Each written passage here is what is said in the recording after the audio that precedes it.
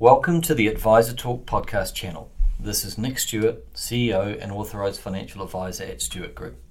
If you're new to the show, Stewart Group is a CFEX certified financial planning and advisory firm serving clients throughout New Zealand with offices in Hawke's Bay and Wellington.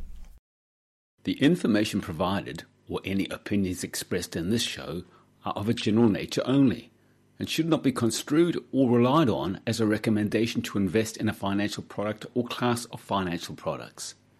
You should seek financial advice specific to your circumstances from a financial advisor before making any financial decisions. A disclosure statement can be obtained free of charge.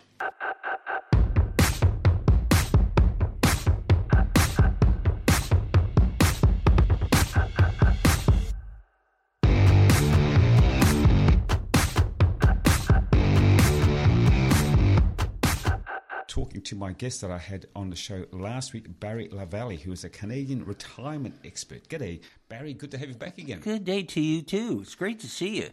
Good to have you here. Hey, I heard you and I are about the same age, so we kind of look at things in a lot of the same way, I think. Well, we do, yeah. I think we've got a lot of knowledge. Yeah. Wisdom. Knowledge is people have knowledge, but it's the wisdom. Yeah. Now, also, I think because people of our age, there's an expectation, I think, perhaps around us that you get to a certain age and you should stop work. What do you think about that?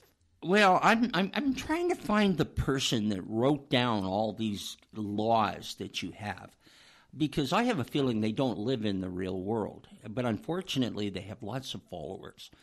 And so this idea that you work until you don't work and then you have permanent vacay is seems to be the way of the day. I call it the 30-year-long weekend.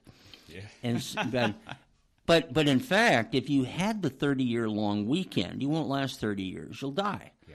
You know, That's you've right. got to use it or lose it. Yes, I do.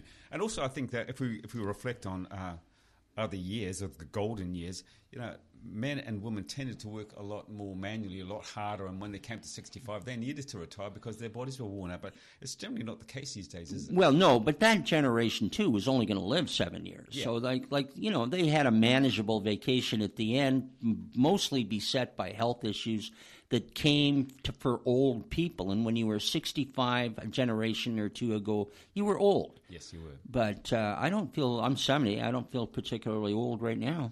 I'm 70 and I'm 35 in my head. Yeah, exactly. And that's the problem, isn't it? Now, you're here to work, you've been working with the team from the Stewart Group. What drew you back to the Stewart Group? I'm sorry, I missed that. What drew you back to help the Stewart Group out? Well, I like coming over here.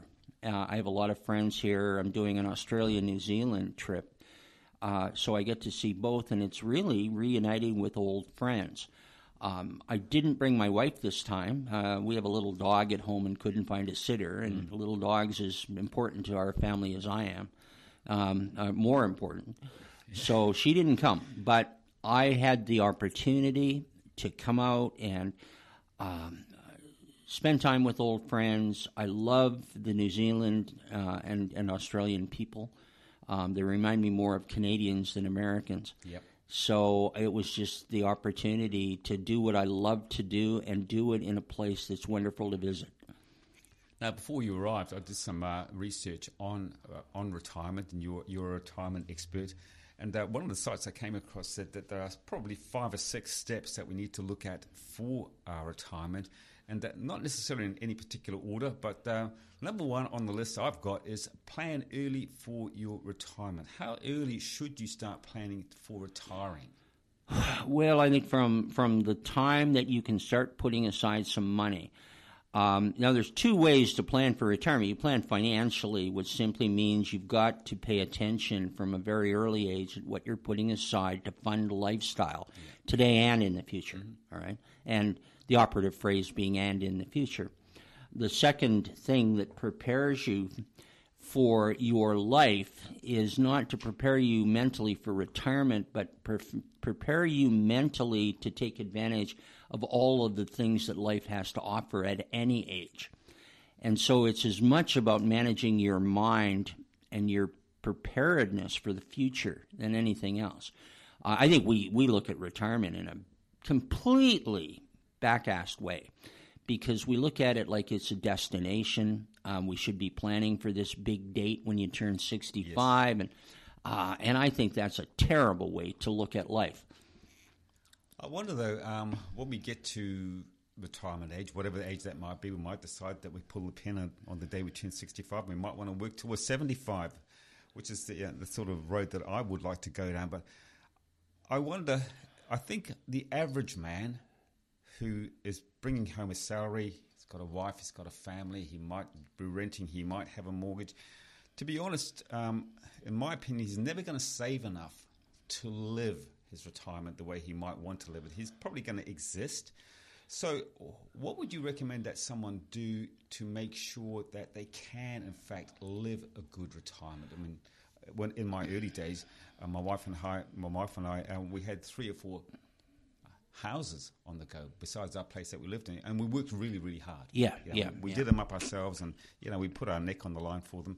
And so we've been fairly comfortable as we get through our life, but not everyone can do that. No, and society's dirty little secret is that most people get to retirement and they just don't have the money to afford the life they aspired to have. Exactly. You have to be a particular kind of individual to put money aside today for something that may not happen for 20 years. Mm-hmm. But you have to start training yourself that you have money that looks after you today and gives you the life that you want, but you can't sacrifice the future for the present. No. Right? Of course. Now, here's the unfortunate thing. I think a lot of the younger generation is not looking at the future and saving for it because there's so much uncertainty in the world that they don't know if the future that they aspire to have is even going to be there. But what's the reality of that? I mean, I think if you look anywhere, particularly if you're a web surfer, you go down rabbit holes, don't you? Yeah, very much so. So where do you get the real oil from? So I come and see someone like you in a professional capacity, and you're a very positive guy, I might suggest, a driven man, driven businessman. You've been around for a long time, you've done it. Why is it that old guys like you and old guys like me, we can be realistic about what's going on? We can see there is a future, but what's holding young people back? I think holding young people back is the fact that the world is an uncertain place, and that I sense with the younger generation, especially in North America, that it's very much a hedonist culture, and that they've basically given up thinking about the future that wasn't what they were told it was. I mean, I have a 31-year-old son who works hard but can't afford to buy a house. Yeah. And so that whole generation that, before us that bought houses taught us that you buy real estate. And then we get this younger generation who can't afford it. And so they rent. And that takes away the desire to even save for the future because somebody will find some way to conspire to take that money away. Yeah. So let's just have a good time and whatever happens, happens. But if you put yourself in that position, Barry, like I say, you're a driven businessman. If you were in a situation where you couldn't afford to buy a house, it wouldn't bring you down, would it? You'd look for something else. No. I mean, we rent right now, believe it or not. We sold our house, and we found an ideal place for my wife and myself and my little dog, and it is perfect for us. Now, should we buy? Should we just take the money? Because we could take the money and buy it. Yeah. But I just kind of like the freedom of not owning it, not paying taxes, and just focusing our efforts on other things. We take magnificent trips, and we're focused. We're more and more focused now at 70 on making sure that we have the future looked after, but that our focus is moving more and more towards living today. When you say that young people are looking around the world and saying, "Oh, woe is me," fortunately, I didn't go through a war, but we had the First World War, we had the crash of the stock market in the 30s, we've had wars, we've had the crash of the stock market in the 80s, we've had the economic uncertainty in the early 2000s. Nothing's really new, is it? No, it isn't, and that's maybe the point, that it may look bleak now, but my view of if everything looks bleak, then I'm looking in the wrong places. You got to step back and look in the right places. Yeah. And if there is a whole future for you out there that isn't bleak, And they can have as many wars as they want, but it's not bleak because it has to do with you and you seeking to enjoy life. That's worth saving some money for, because if you've got a nest egg, you put money aside, it makes that future that much more happy, so you even have more control against all the bad things that happen, right? So that's a reason to save for the future. Sure. What do you think of the New Zealand KiwiSaver scheme? I mean, once you put money in that scheme, unless you're a first home buyer, that money is locked in until you get to that retirement age of 65. I personally think it's a great idea. What about you? Yeah, I think it's a great idea too. We have something similar in Canada, although we have something called the Registered Retirement Savings Plan. And you get a tax break when you put your money in, and you can start taking the money out when you get to be age 70. But you can always withdraw it earlier, cash in your RSP, pay the taxes on the money, and you get access to the money. I think any savings scheme is a wonderful way for forced future savings. Yeah. So I think Kiwi and the way that KiwiSavers operates here, I think is a fabulous way to do this. Do you think that a savings scheme like KiwiSaver and like you have in Canada, do you think it should be compulsory? Yeah, I do. I do. We've got to save people from themselves. I think that the more that government can step in and help, the less the government ultimately is going to have to spend on things like welfare payments and, trying to look after people who are totally impoverished. They need the government's help. So it saves the government money. It certainly takes money from people, and they don't tend to miss it, and they build it up. If they did it on their own, they just don't have the motivation to do it. Yeah. There's a song by a Kiwi singer that you're probably not familiar with. His name was Ray Columbus, and it was called People Are People. And I wonder, in your travels, because you're a well-traveled man, do you find that the attitudes that you're talking about, young people that are pervading, say, Canada, are they the same here? Yeah, I think not quite to the same extent. We've been pretty well ruined as a young generation in Canada because we get such exposure to the bad things that happen in the U.S. And I think that our sense of optimism when we're younger is not as high as it once was. And it just comes from the fact that when the future is uncertain, for whatever reason, you don't tend to be as invested in it, And yet, I don't think that there's a lot of major things that are still going to be there 30, 40 years down the line. And so why throw the baby out with the bathwater, They hear horrifying stories about how much money you need to retire. And whenever I hear those figures, I always sort of throw my hands up in disgust and say to my wife, who are they kidding these people? I mean, what average working man can save, for instance, $2 million? Well, it's ridiculous. It is. I think financial institutions promote that so that, a lot of Kiwis can retire on considerably less than they've been told. Yeah. Well, some couldn't retire on 200 or 300% of what they've been told, given the plans that they have. Yeah. So what are your recommendations to someone who's looking down the track at retirement? What might you be saying to them about, you're a good example yourself. You owned your own home. You decided to sell it and rent because you're at that age where it doesn't matter that you don't own your house anymore. No, it doesn't matter. Already had the ego house, so I got rid of that. Yeah. Now a house to me is a place to live and feel comfortable so that you can do all your other adventures. My advice is decide what you want this last third of your life to look like. Yeah. So that's something we do have some control over. And I redefine what retirement is. Retirement isn't not working because we're going to keep doing what you and I do. Yeah. We're going to keep working. Retirement is when you wake up one day and you decide that from this day on you can do what you want and when you want and how you want. You're retired, right? You want to work? Go work. You have choice. And if you accept that is the way you plan for your future, you plan to have the life you want, then the first thing you better do is build a roadmap to what that life looks like. That's just common sense. Sure. And we call it purpose. What's your purpose in life? And then you meld your life to that using your own choices. I wondered, just listening to what you're saying, and you've almost convinced me in this interview that I've always been that sort of guy that I not must have my own house, but I enjoy owning my own house, and I want to own my own house until the day that I'm no longer on this mortal coil. But just listening to you now, it just makes complete sense. Why would you?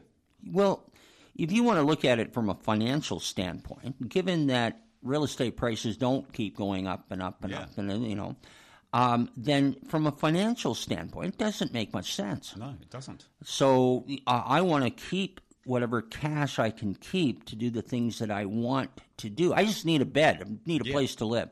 Absolutely. And I don't have the ego satisfaction, which means I invite people over to see the big mansion.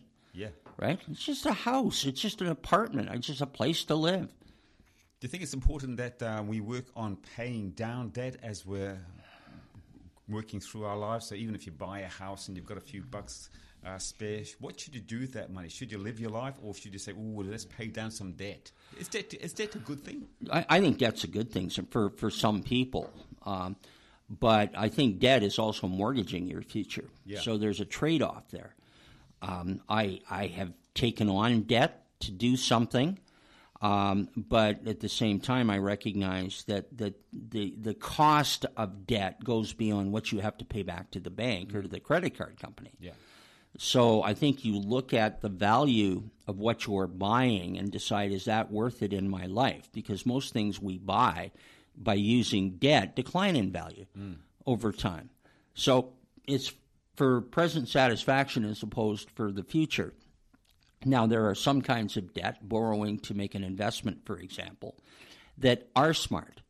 But credit card debt, in order to fund your cash flow, et cetera, I don't think that that's too bright at all. If I can't afford it, I'm not going to buy it. Yeah.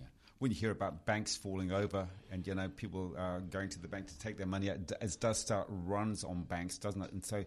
And I think once we hear that, even my wife was saying the other day, "Ooh, this could be a bit serious." And I said, "Look, don't worry about it, because I think our banking structure in New Zealand is probably different from what's happening in the US of A." It is, and the same in Canada too. We look, we've got safeguards in place. Now, look, between you and I mean, that just because there's safeguards in place doesn't mean something could happen. That's right. But that's the nature of life. I trust that the people who know a lot more than I do have been able to put safeguards in place to stop the runs. But if you take a look in the States, where it's very much an entrepreneurial spirit in the banking system, a lot of those safeguards have just been run right over. Yeah. And then, of course, everything collapses, and we think the whole world is coming to an end. Now, we're just about out of time, and I just wonder, being the retirement expert that you are, when you get up and you do your talks, your motivational speeches about retiring, what are your top 3 tips that you might have to give to someone who's thinking retirement?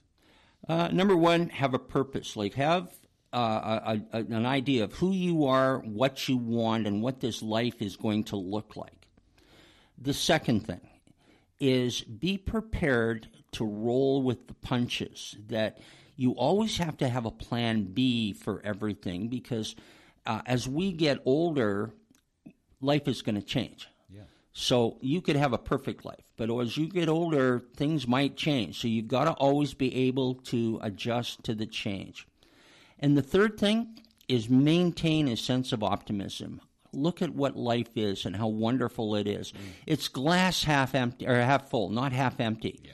And live your life like this is a gift, regardless of where it came from. It's a gift.